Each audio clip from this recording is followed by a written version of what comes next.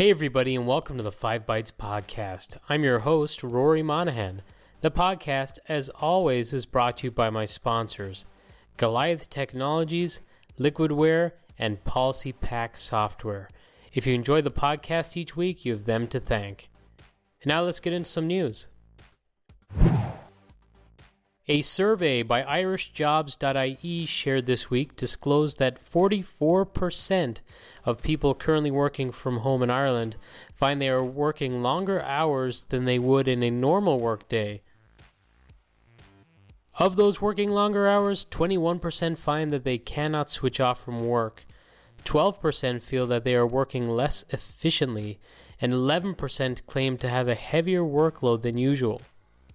The survey also revealed that 51% of employees find that they are interrupted during their working day by family members, while 22% are dividing their time between a job and homeschooling their children.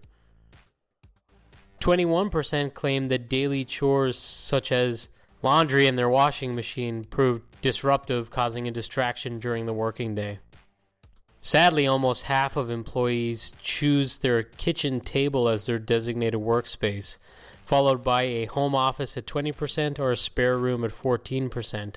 When asked if they miss their usual working environment, 79% of employees surveyed stated that they did. Socializing with work colleagues ranked as the main reason for 89%. Other reasons for missing the usual working environment included working at a proper desk, as voted on by 62%, or missing the facilities available within their workplace, voted on by 25%. And it's kind of a given. I mean, if you go home to work and you're using the kitchen table, that's less than ideal. Not good for your physical health, and it's probably not good for your mental health working like that.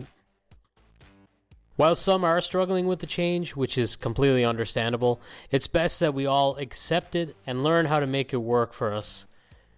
Nationwide, the insurance and investments company in the United States have announced they intend a permanent change, making the majority of their workforce remote. Some will continue working from the office in 4 main corporate campuses, but others will be working from home in the majority of other locations. The 4 main campus locations includes their office in Central Ohio, offices in Des Moines, Iowa, Scottsdale, Arizona, and San Antonio, Texas. The company plans to exit most buildings outside of those 4 designated campuses by November 1st, 2020, and move those employees to remote.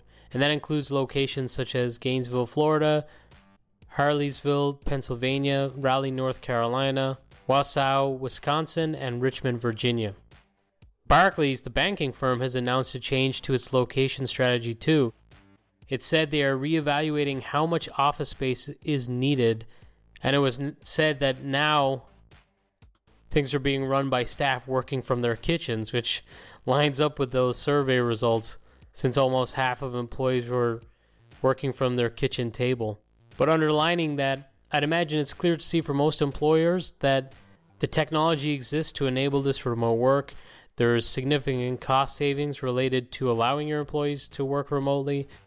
There are some upsides for staff morale, even though it's tough to measure right now because of the actual pandemic and the restrictions in place. But if those were not in place and people were working remote, they may be a little bit happier, and you might be able to have some creative ways to get staff to socialize and to not miss that aspect of the office a bit better. But it's difficult under the current circumstances. And speaking of remote work, before I get off the topic, Trevor Tai shared an article this week documenting some of his remote work support efforts around setting up and working with OpenVPN. I personally had a lot of challenges with OpenVPN when I was using it, but it's a very good, cost-effective way to get VPN for remote access. It's worth checking out this article, and I particularly encourage those small organizations, which actually make up over half of Ireland's entire workforce. Most people work for a company with 50 or less employees, and I'm sure it's the same for many developed and developing countries. Where cost might be an issue, setting up a VPN with OpenVPN may be a really good solution. And sticking with the topic of VPN very quickly, Michael Niehaus from Microsoft shared a blog post on setting up Server 2019 for VPN along with MPS for MFA authentication.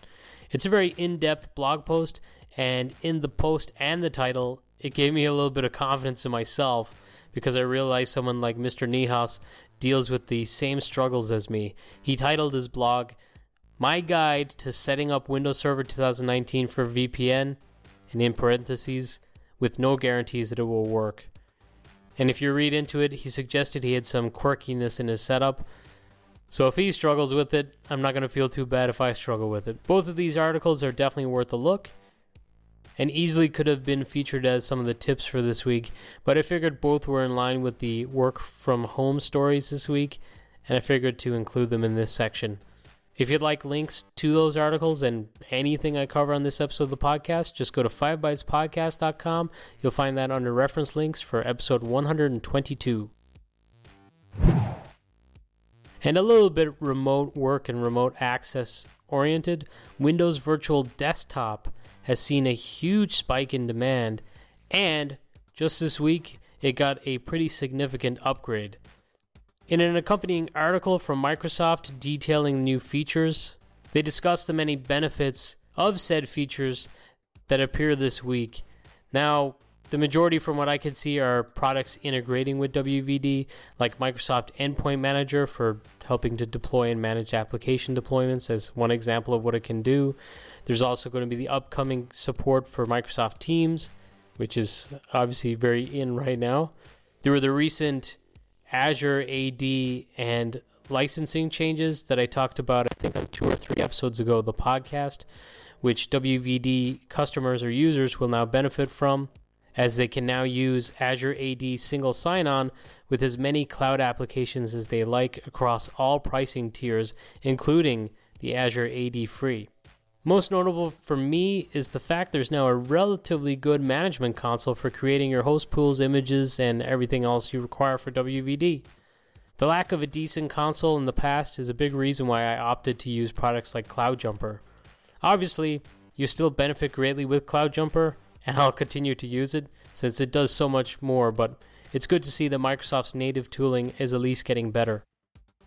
There are also changes to data storage, some of which is significant enough to have led to the solution becoming HIPAA compliant.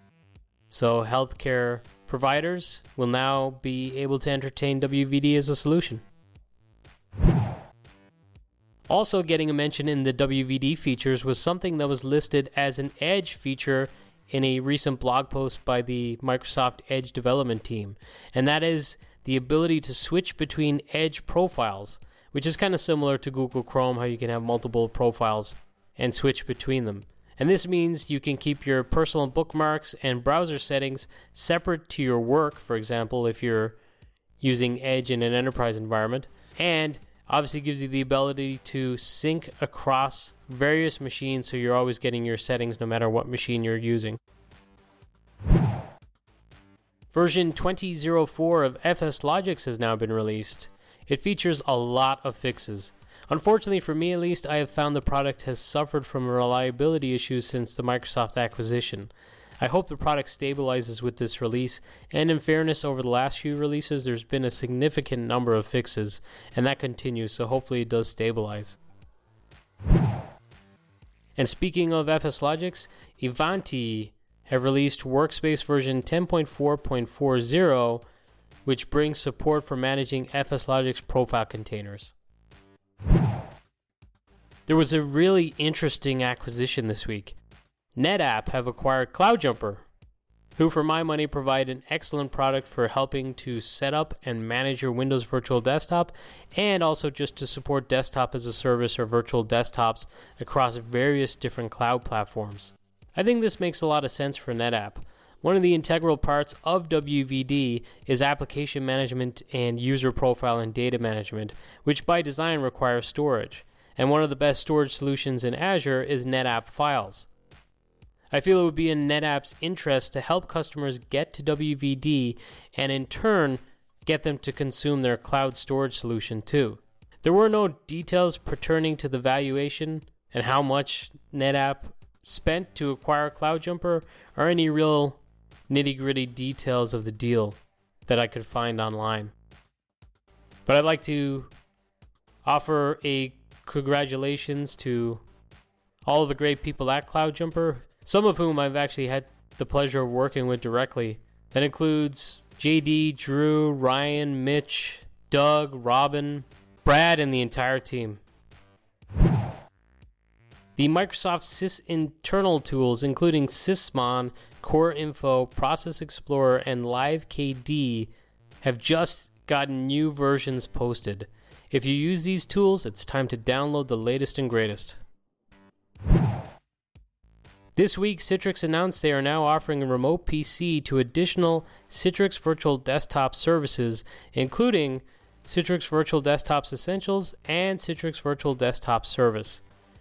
This is their excellent solution for allowing people to remote into their workstation back in the office while at home through a Citrix session. It works incredibly well and is so simple thanks to the desktop already having all of their apps and files that the user requires on them. It doesn't mean you have to try and wedge in applications and get a profile management solution in place for your remote workers in a pinch in this pandemic if you are not in a position to. It might be quicker just to enable them to remote into their desktop back in the office. Personally, I feel it's certainly a better solution than sending them home with a VPN. Also, coupling it with Citrix Cloud could mean not requiring a full Citrix farm in order to utilize it. You could just set up the VDA on your workstations and have them broker through the cloud, which would be awesome.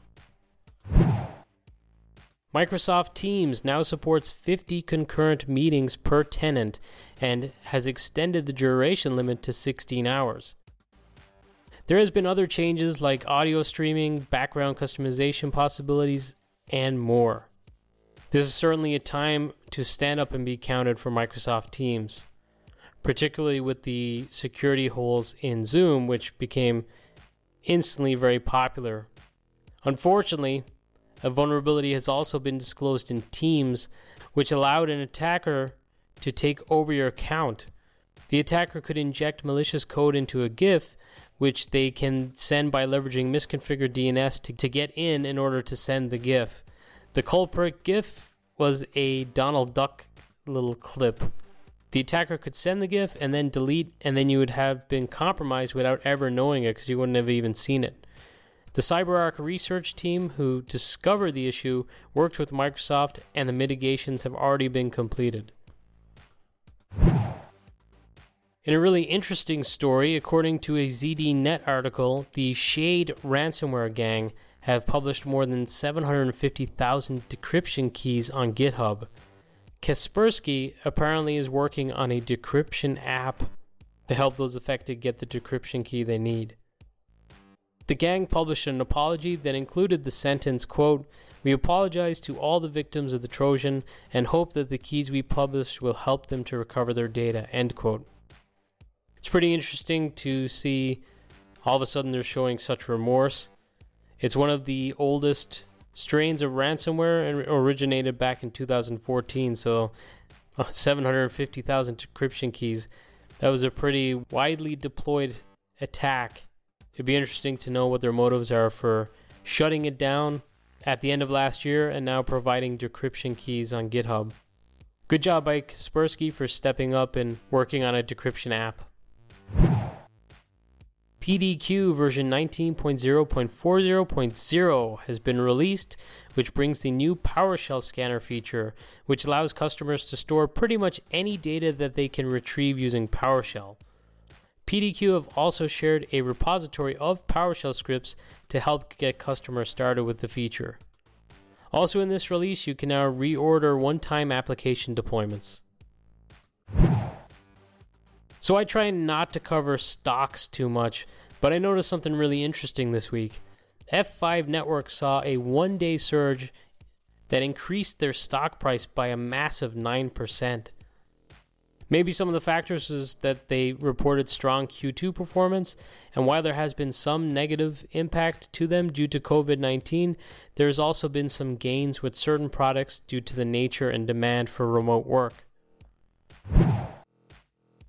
So next I want to cover some quick hits relating to third-party vendor patches for April, which includes Adobe have announced that Adobe Illustrator, Bridge, and Magneto have multiple vulnerabilities, ranging in severity up to a pretty high severity, as there are some in there that could allow remote code execution. It feels like now more than ever these remote code executions, these 0 days, are pretty much present every single month, and it's a further indication that you should stay current with patching. Sophos has disclosed a SQL injection vulnerability in their XG firewall product. Unfortunately, about a week ago, Sophos became aware of attacks in the wild utilizing the vulnerability, and they quickly acted to get a patch published. Interestingly, the fix itself will also let you know if your data was compromised.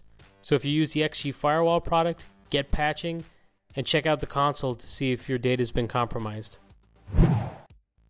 Cisco also got in the action with a vulnerability that affects their SD-WAN product and affects several routers running the software, including both 1000 series aggregation and integrated services routers, 4000 series service routers, and cloud services routers 1000V series. This vulnerability is related to an input validation security hole, which can be manipulated. So again, patch. Google have now provided the ability to enroll Windows 10 devices through the G Suite. Until now, customers could only use G Suite to manage corporate endpoints that could enroll Android, iOS, Chrome, and Jamboard devices. Now you'll be able to log into Windows 10 systems using a Google account, control Windows 10 update rules, enable BitLocker encryption remotely, change Windows 10 settings remotely, wipe or remove corporate data from a device, and sign users out of their Google account on a Windows 10 device, plus more. According to a ZDNet article, Google has been working on supporting Windows 10 devices on G Suite for almost 2 years. The program launched a beta in January of this year. Windows 10 support is now generally available for G Suite Enterprise, G Suite Enterprise for Education, and Cloud Identity Premium customers. Before enrolling Windows 10 devices into G Suite, system administrators will first have to install the Google Credential Provider for Windows app on their fleet of Windows 10 systems. The app adds Google as an approved login provider for Windows 10. Epic Systems, who make a very widely used electronic health record product, are said to have tapped San Francisco-based communications tech startup Twilio to provide the video communication backend for Epic's new telehealth platform, according to an article from Healthcare IT News. Healthcare providers and tech leaders alike are investing heavily in telehealth solutions as a means of keeping patients and caregivers safe while still providing essential services during the pandemic. It's not necessarily something that's brand new. A lot of physicians have been doing it before this pandemic, but obviously with the way things are, there's been a significant increase and a demand for this telehealth type solution. So if you work at an Epic customer in their IT, expect to be supporting telehealth if you don't already. Unfortunately, E2EVC Madrid has now officially been cancelled. It was inevitable. It's taking place in June, and Madrid was very badly affected so far by COVID-19. In the logistics email, it has been suggested that the next future event in November will either be in Lisbon, Portugal, or Athens, Greece, and we can all have our say in which one gets picked. So if you feel strongly for one over the other, make your voice heard.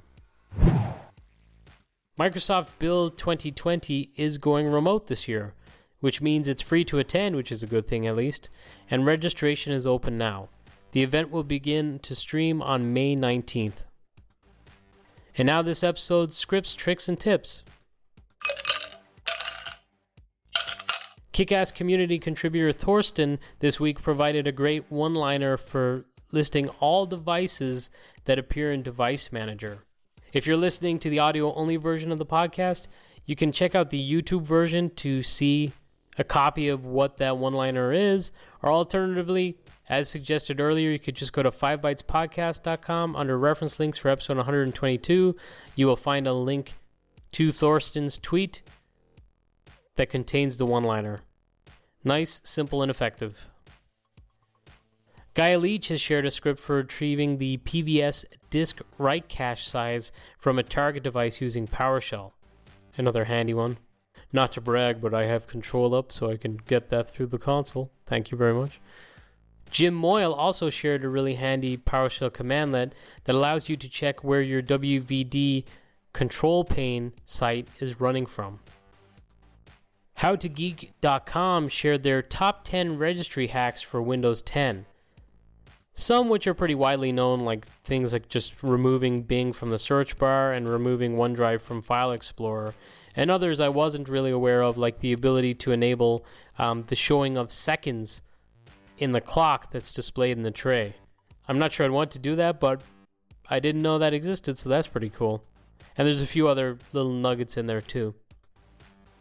Ronnie Flathers shared a script which scrapes data from all 1,420 official LDAP attributes for Active Directory into JSON format, including IDs and GUIDs.